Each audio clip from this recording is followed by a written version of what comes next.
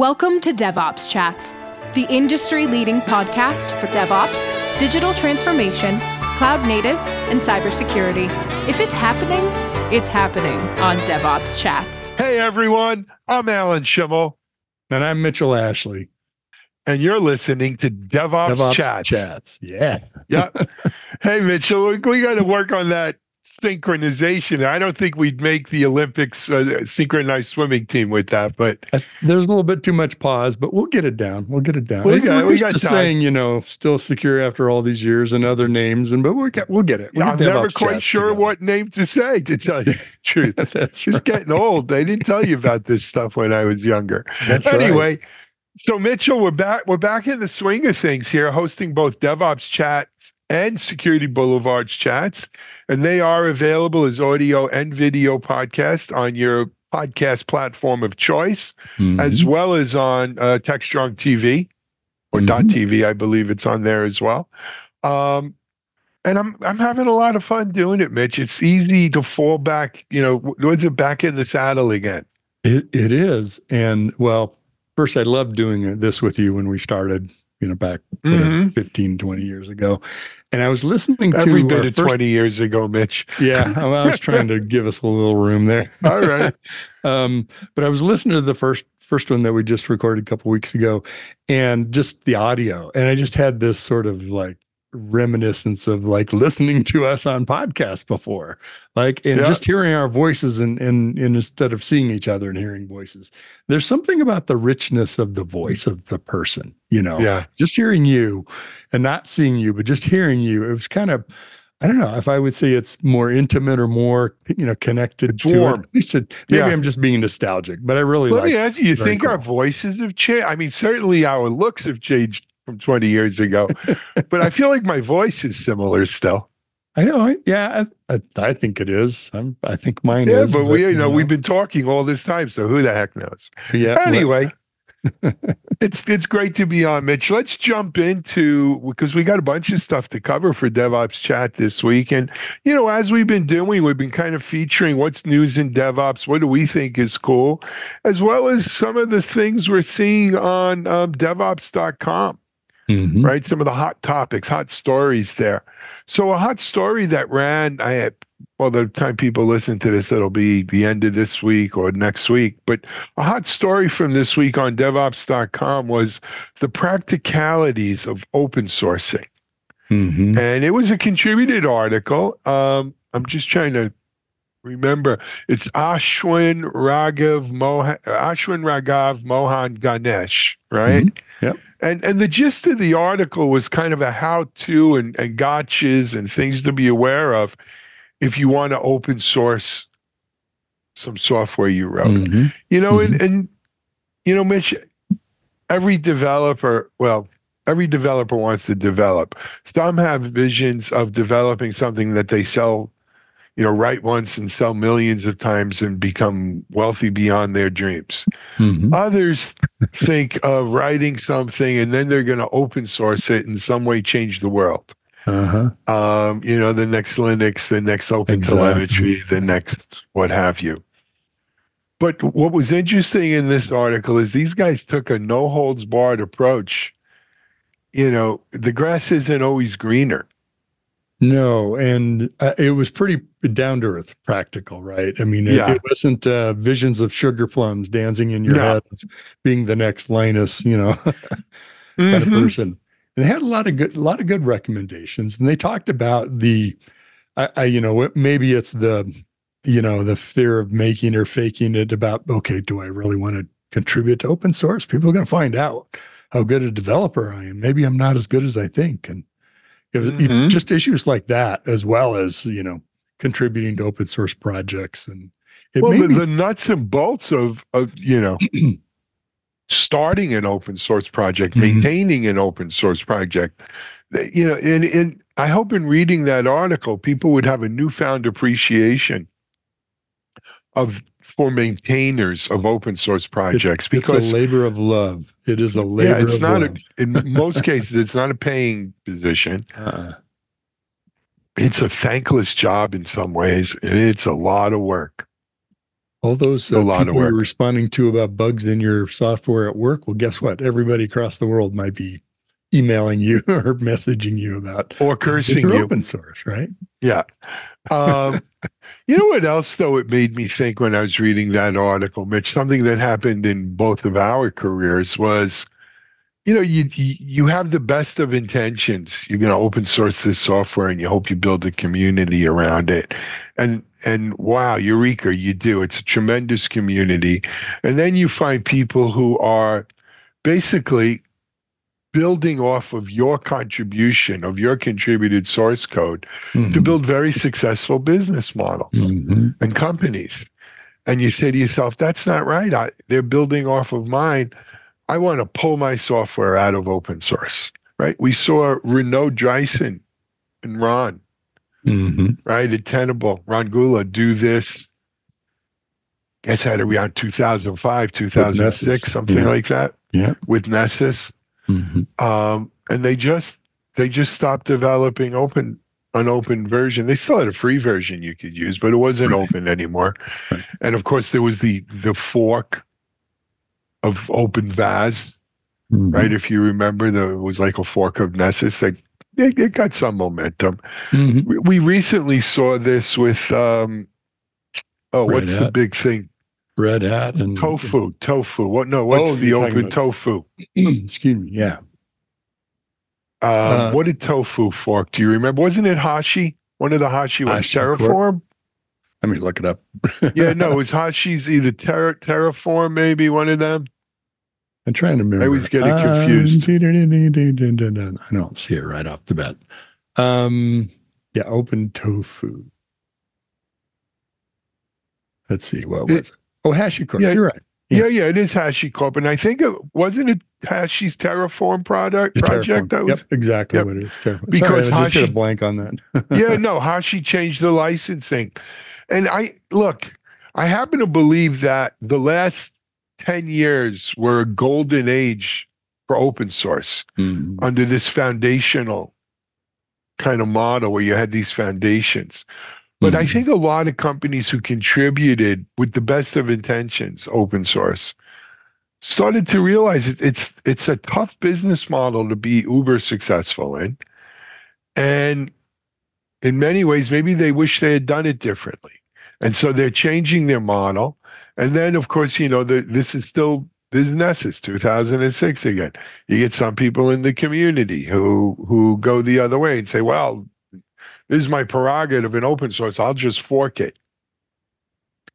It's interesting because what I saw happen just in 2023 is really two bifurcated strategies. One is let's bring open source back and make it kind of closed source, but we'll have an open source something like it, right?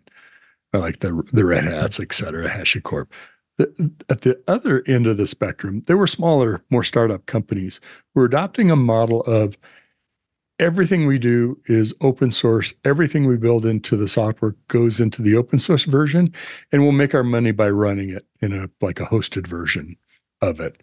And, as opposed to the support model like we did with Red Hat in the early days, this was we'll operate it and run it for you and make it easy. And that was their business model. So now there hasn't been somebody as big as Red Hat or whatever, HashiCorp, that's done that, I don't think. But it was interesting that we believe in open source. There's a community of people who, are very firm on their beliefs about it and will never use something commercial if there's an open source option available.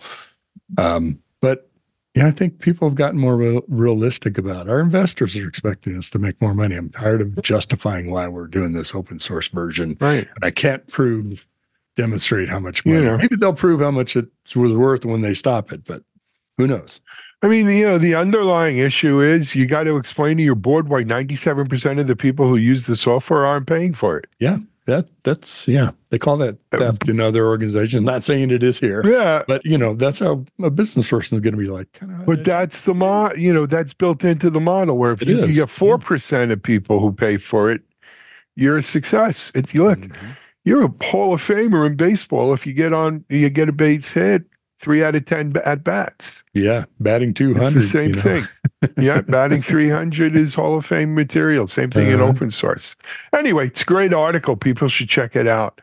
The next DevOps.com article has more of a security bent to it. Mentioned I was almost hesitant to put it on here and put it on Security Boulevard chats as well.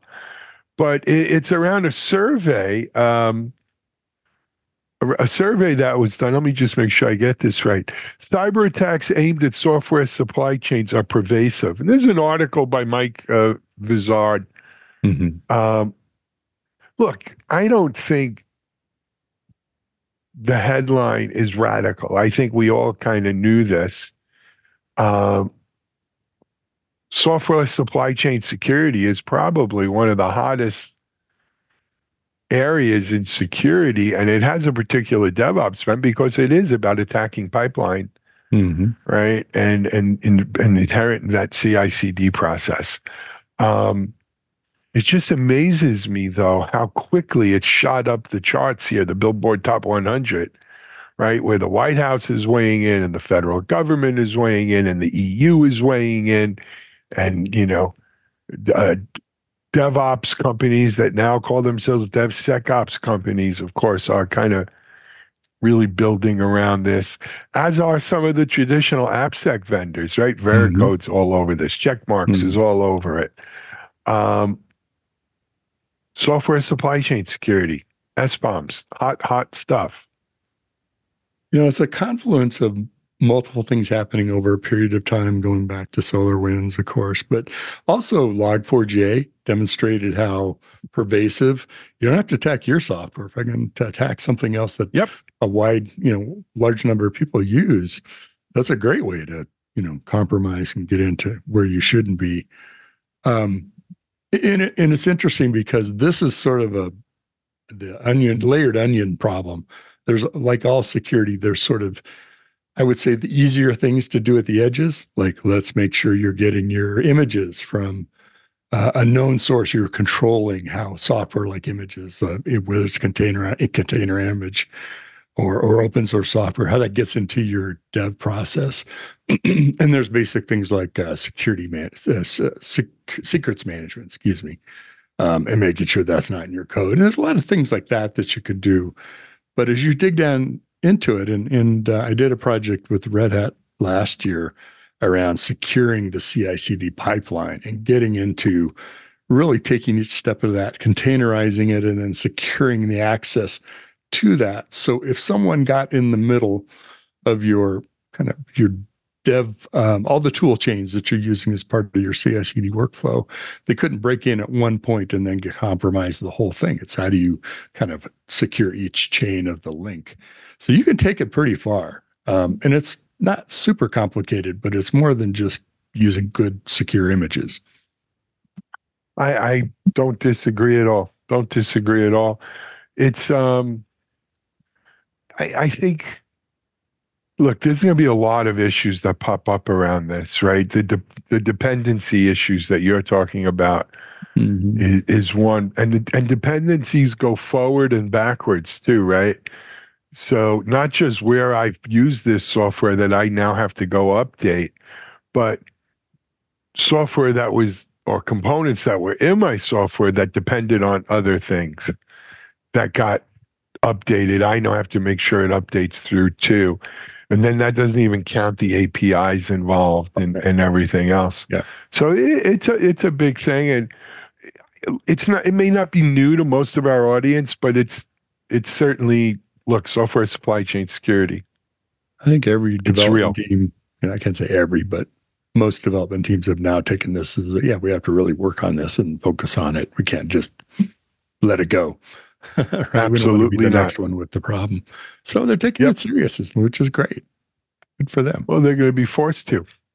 Next up, Mitch, I wanted to mention an interview that Mike Vizard did with Solomon Hykes, right? I think most of our audience is probably familiar with the name Solomon Hykes. Solomon, of course, was the founder, CTO of Docker Inc., and guy behind kind of the Docker container, which really, that was the birth of cloud native in many ways, right?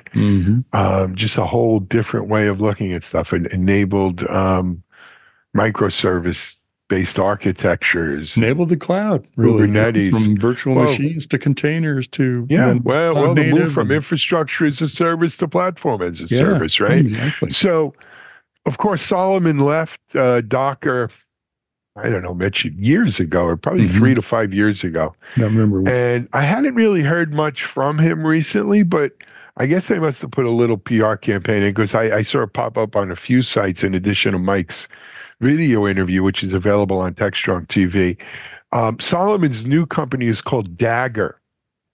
And, segueing off the last kind of segment we talked about software supply chain, he said, in doing their research on this, the biggest issue they were hearing from developers was the supply chain issue, right? The pipeline issue. How do I do my pipelines securely? How do I do them efficiently? As fast as possible. And so that's what Dagger's about. And, look, I'm of two minds. It's hard to catch lightning in a bottle twice. Right? Recreating a success is no small challenge. Yes. And Solomon certainly captured some lightning in the bottle with Docker. Doesn't necessarily mean it'll happen with Dagger, but he certainly seems to understand the mind of the developer or the challenges that developers face. And, I don't disagree with what he's saying, that this is a problem. Well, it definitely is. And all the experience that comes with having done Docker and gone through the successes and the challenges that entails, hugely valuable. You and I also know it's all about timing. I mean, that's the part you don't necessarily control. It's Docker was the right thing at the right time. We didn't know we needed, but it caught fire. And, whether Dagger does that or not, we wish him the best and hope it does and does successfully. But that's the one thing I remember when I interviewed for one of the startup jobs I had, and I asked a very successful startup CEO, and he said it was timing. It really was. I mean, that went from a nice exit to an amazing exit. So, that being aside, I think the other thing about Dagger that was really interesting is kind of solving the problem or working on the problem of the complexities of a CI/CD pipeline that you're trying to deliver software or build software in multiple environments. Here's my Python environment. Here's my Node environment. Here's my software that I'm putting into a secure DoD or Fed or FIPS kind of certification. I'm testing across these different variations of configurations from old code to new code. I'm running a bespoke version of my application every time for a customer. Building a pipeline to do all that. And then say, now let's add this thing we're going to do some AI. Let's add that to all 15 or 20 or 50 configurations. That's a lot of work. And I think that's part of what he's doing with Dagger is how to automate that so that you're not writing just scripts and you got to go change all that stuff by hand. I agree. Look, like I said, I understand. I don't disagree with the problem he's uncovered here, and I hope he comes up with a great solution for it, and wish him the best. We'll keep a close eye on it. I think that's all I've got in did you want to talk about code reviews? Was that one you wanted to hit on? Oh, yeah, there was a great little, I think it's a great article for the DevOps aficionados out there, right? The real hardcore DevOps people. And this was a little article. Mitch, why don't you want to go over it? Go ahead. Yeah. We're talking about the benefits, the purposes of code reviews. And if our developers, of course, will know exactly what that is. That's one of the things that I enjoyed most and learned the most in leading a development team was doing code reviews. And not that I'm a better coder than anyone else on the team. I'm definitely not. They're more efficient and experienced than I am. But when you walk through the logic of something, and here's how I built it, and here's how this works, and how this function that calls that, and you see how things are put together in the software, in the architecture, and the kind of design of it. And there's review for security, and there's review for, are you doing things well in the right way and best coding practices? those are all good. The thing I found the most valuable was, oh, you know what? We have a library that does that. So use that instead of writing your code. Or, there's a microservice that we just enhanced that, while we're all running in 50 different directions, you wouldn't have known. So there's economies that you get out of it, of learning from each other, or maybe experience levels. I've got a great, algorithm for that. I can show you. There's a really cool pattern of how to do that. That knowledge learning and knowledge sharing, I think, is one of the biggest benefits. I don't know if he exactly mentioned that in the article. His other point was keep it small, keep it simple, stupid, kind of the KISS principle, which trying to do a code review on a big application or a lot of, you get tired. About an hour, 2 hours into this, you're ready to pack it up and okay, the rest looks good. Let's move on, folks. Yeah. So and then you find out what you left. Take your time. You don't have to boil Well, it was, ocean. how do you eat the elephant one spoonful at a time? Mm-hmm. And to me, so that's agile. That's part of the agile process, right? Take this in bite-sized chunks that you can digest easily, you can work on easily without burning out. And then secondly, that idea of code review with a team and building rapport and camaraderie and a common sense is key to the culture you want to foster, whether it's DevOps or Agile or ITSM even, right? Building team in your IT, building the team in your IT team is an important aspect that I think sometimes gets short shrift because we tend to focus on tools. Absolutely. And this article didn't do that. It had a lot of recommendations, best practices, some really good thoughts. I would definitely recommend, if you're doing development, do code reviews. Check it out. It's a good article. Absolutely. It was titled Improving Efficiency with Smaller Code Reviews. Is the name of it. And it's on DevOps.com. Mitch, I wanted to bring up another subject. Okay. We might as well announce it here because word's getting out and I don't want anyone to steal our headlines, right? So, I think we've all been hearing over the last year, DevOps is getting old, DevOps isn't cool, DevOps is not working as well as Still we thought. Relevant. There's platform engineerings and SLOs and SREs and everything else irrelevant. And, I feel like I'm watching the cable news channels 24/7, but when you go do your fact finding, that search terms around DevOps are more popular than ever. Absolutely. Even at DevOps.com, which, truth be told, used to be significantly behind Security Boulevard in views, pages, and everything, has actually been growing much faster. Yep. And is in fact just about caught up. The data to the Boulevard site. Yeah. Yeah. And so that shows to me DevOps is alive and kicking. And, I think I've mentioned it to you, Mitch. I might have mentioned it on our show or on TechStrong TV. I had a conversation around this with a lot of DevOps leaders, one of whom, Jody Banzai. Jody is, of course, was the founder of AppDynamics, CEO there. He is the CEO and founder of Harness, and the CEO and founder of Traceable.ai and Harness.io. And Jody said, DevOps isn't going anywhere. It's bigger than ever. But what we're seeing is the evolution of the next phase of DevOps, where instead of having cobbled together tools, we have coherent end-to-end platforms where the cultural arguments and benefits that DevOps brings is sort of already baked in when they're accepted. It's not like an ooh-ha eureka moment that you can have a cross-functional team that actually works together. That Agile is not going anywhere in spite of what some people say.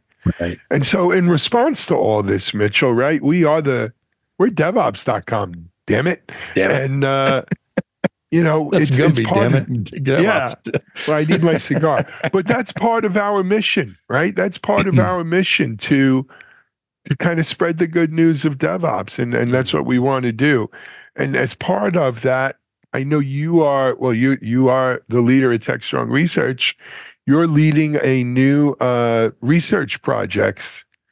Is it DevOps Next? DevOps Next, exactly. And we're going to look at, what's new and coming in DevOps. What are people hearing? And so I'd like to use the podcast as a way. Number one, there's going to be a lot of surveys or some surveys coming out of this that we'd love for you to participate in. But number two, if you have the time and so inclined, if you wouldn't mind being interviewed by Mitchell and his team as to what your views and uses of DevOps are, we'd love to have that kind of data that we can pull into the report. We would. Absolutely. So, it's one thing to take a survey, and we do a lot of that and collect data, and that's good for the analysis, comparative kind of things. It's another to sort of get the, feet on the street. What are people really doing? What have they learned? What are the challenges? Because you can also validate some of the data, but more importantly, you could put some real specifics around it. And I think that will be one of the most compelling things about our report. It isn't just going to be cold, hard facts, right? Those will be there and analysis of that. But let's really dig into where people are. When we say scaling DevOps is a challenge, okay, let's get into the details of why that is. And maybe some of that will appear in the report or on our podcast, and we'll share those things. So we'd love to hear from folks. If you want to reach out to me, it's just Mitchell@techstrongresearch.com.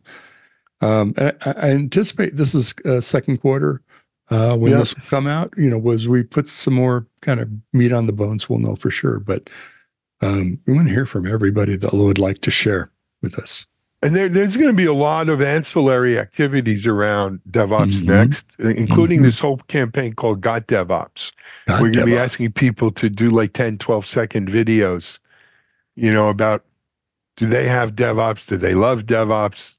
Do they like DevOps, whatever, or with the hashtag Got DevOps, and maybe we'll have some cool prizes out there for people who participate. No milk mustache, though. You don't have to have that. No, you don't have the milk mustache.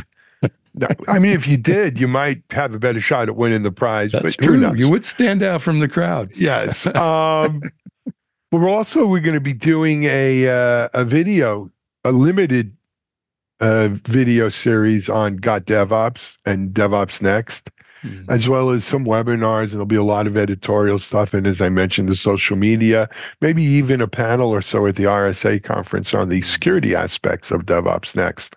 So we're excited by this. As Mitchell said, if you'd like to participate, Mitchell@techstrongresearch.com. And get ready for our Got DevOps video campaign on all the usual social media, TikToks, and all of that stuff. So it should be fun. Yeah, we have Mitch, a roundtable coming up. We have a roundtable coming up. I think it's the 23rd of this month. Talking why I love DevOps. And that'll be sort of a prelude to it.